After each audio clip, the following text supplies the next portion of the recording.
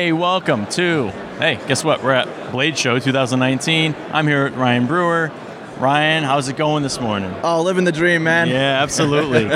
So, how have you been enjoying the show so far? So far, it's been an absolute blast. You know, I planned my trip out here quite a while ago, but I only found out I'd be behind a table about 2 weeks back.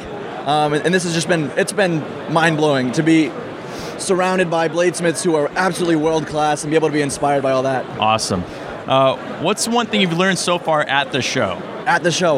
Well, so I've got one knife on the table that I've been handing to some of the mastersmiths, and they've been giving me just some excellent critique. And I've been picking up on tips and tricks and fit and finish ideas that I wouldn't have even, thought of on my own or be able to come across. Awesome.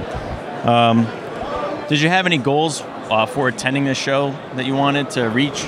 So I guess when I was sitting waiting for my flight on the way here, I made a list of all the makers that I really wanted to meet and see some of their work and all the the table numbers.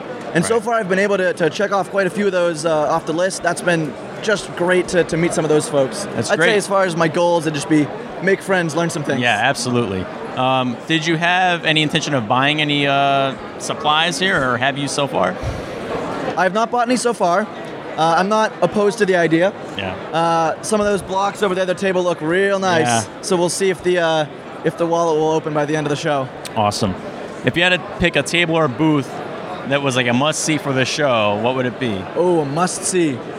I would say the Longship Armory table, Colin Miller, Casey Lund, those guys doing just gorgeous work. And then while you're in the neighborhood, make sure you see Kyle Royer. And then in this room here, you should definitely go check out Baltimore Knife and Sword. Ilya and Matt have some gorgeous work out today. Beautiful stuff out there. I think that was it. All right, thanks again for your time. Appreciate it. Come check out his table. Let's look at some of these things he's got out. We're here at 37H in the overflow room. I'm sharing a table with Spicy Mike, who'll be here a little later this morning. Yeah, good stuff on the table. Come check him out. Brewer Blades.